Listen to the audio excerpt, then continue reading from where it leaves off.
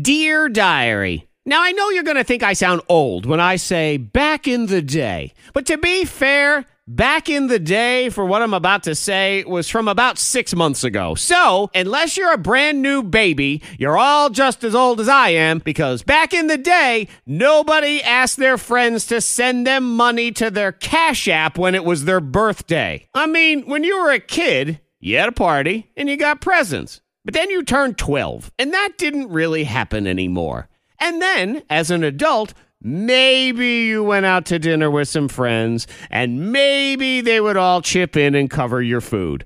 Okay, great. Happy birthday to me. Thank you. But never in my adult life did I think, hey, everybody, it's my birthday. Now give me money. So I'm not sure why tossing your Cash App out there makes it any better or different. Would you expect your friend to hand you $8 just because it's your birthday? Then why would you think it's okay to have them send you money online just because it has a nifty little $sign in front of your name? And let's speak the truth here. Anybody who begs for Cash App donations on social media for their birthday is also going to be the person who conveniently forgets to return the favor on your birthday. Oh, sorry, man. Just a little short right now. I'll get you next year. And why do people think that their birthday is something that anyone else should care about in the first place? It's your birthday, that's great. But people sit here and complain, I can't believe I have to work on my birthday.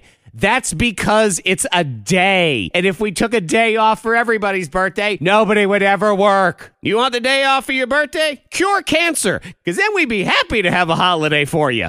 Moving on, diary. Why does science got to be so stupid? I mean, science can be good for, medicine and stuff, but then there's very simple things that are just dumb. Like, for example, one teeny tiny drop of coffee hits your shirt, and immediately it's a stain. 1 second later, you could dump 4,000 gallons of water on it. Nope, doesn't matter. Stain is still there. Too bad, so sad, look like an idiot all day at work. Why's science gotta sabotage you? Or how about this? Think about the times in your life where you felt totally fine, and then all of a sudden you sneeze, or you just move a little bit in one direction, and boom, instant back pain. And here's why this is extra stupid. Everything goes wrong in 1 second, and then it takes 3 weeks to try to work it back to normal. Gotta spend hundreds of dollars at the chiropractor, do a bunch of noodle-shaped yoga poses, and then pray for it to go back to normal. And you know what never happens? You don't ever sneeze again, and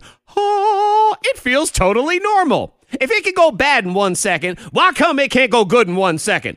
Stupid science and all your book learning. Till next time, diary, I say goodbye.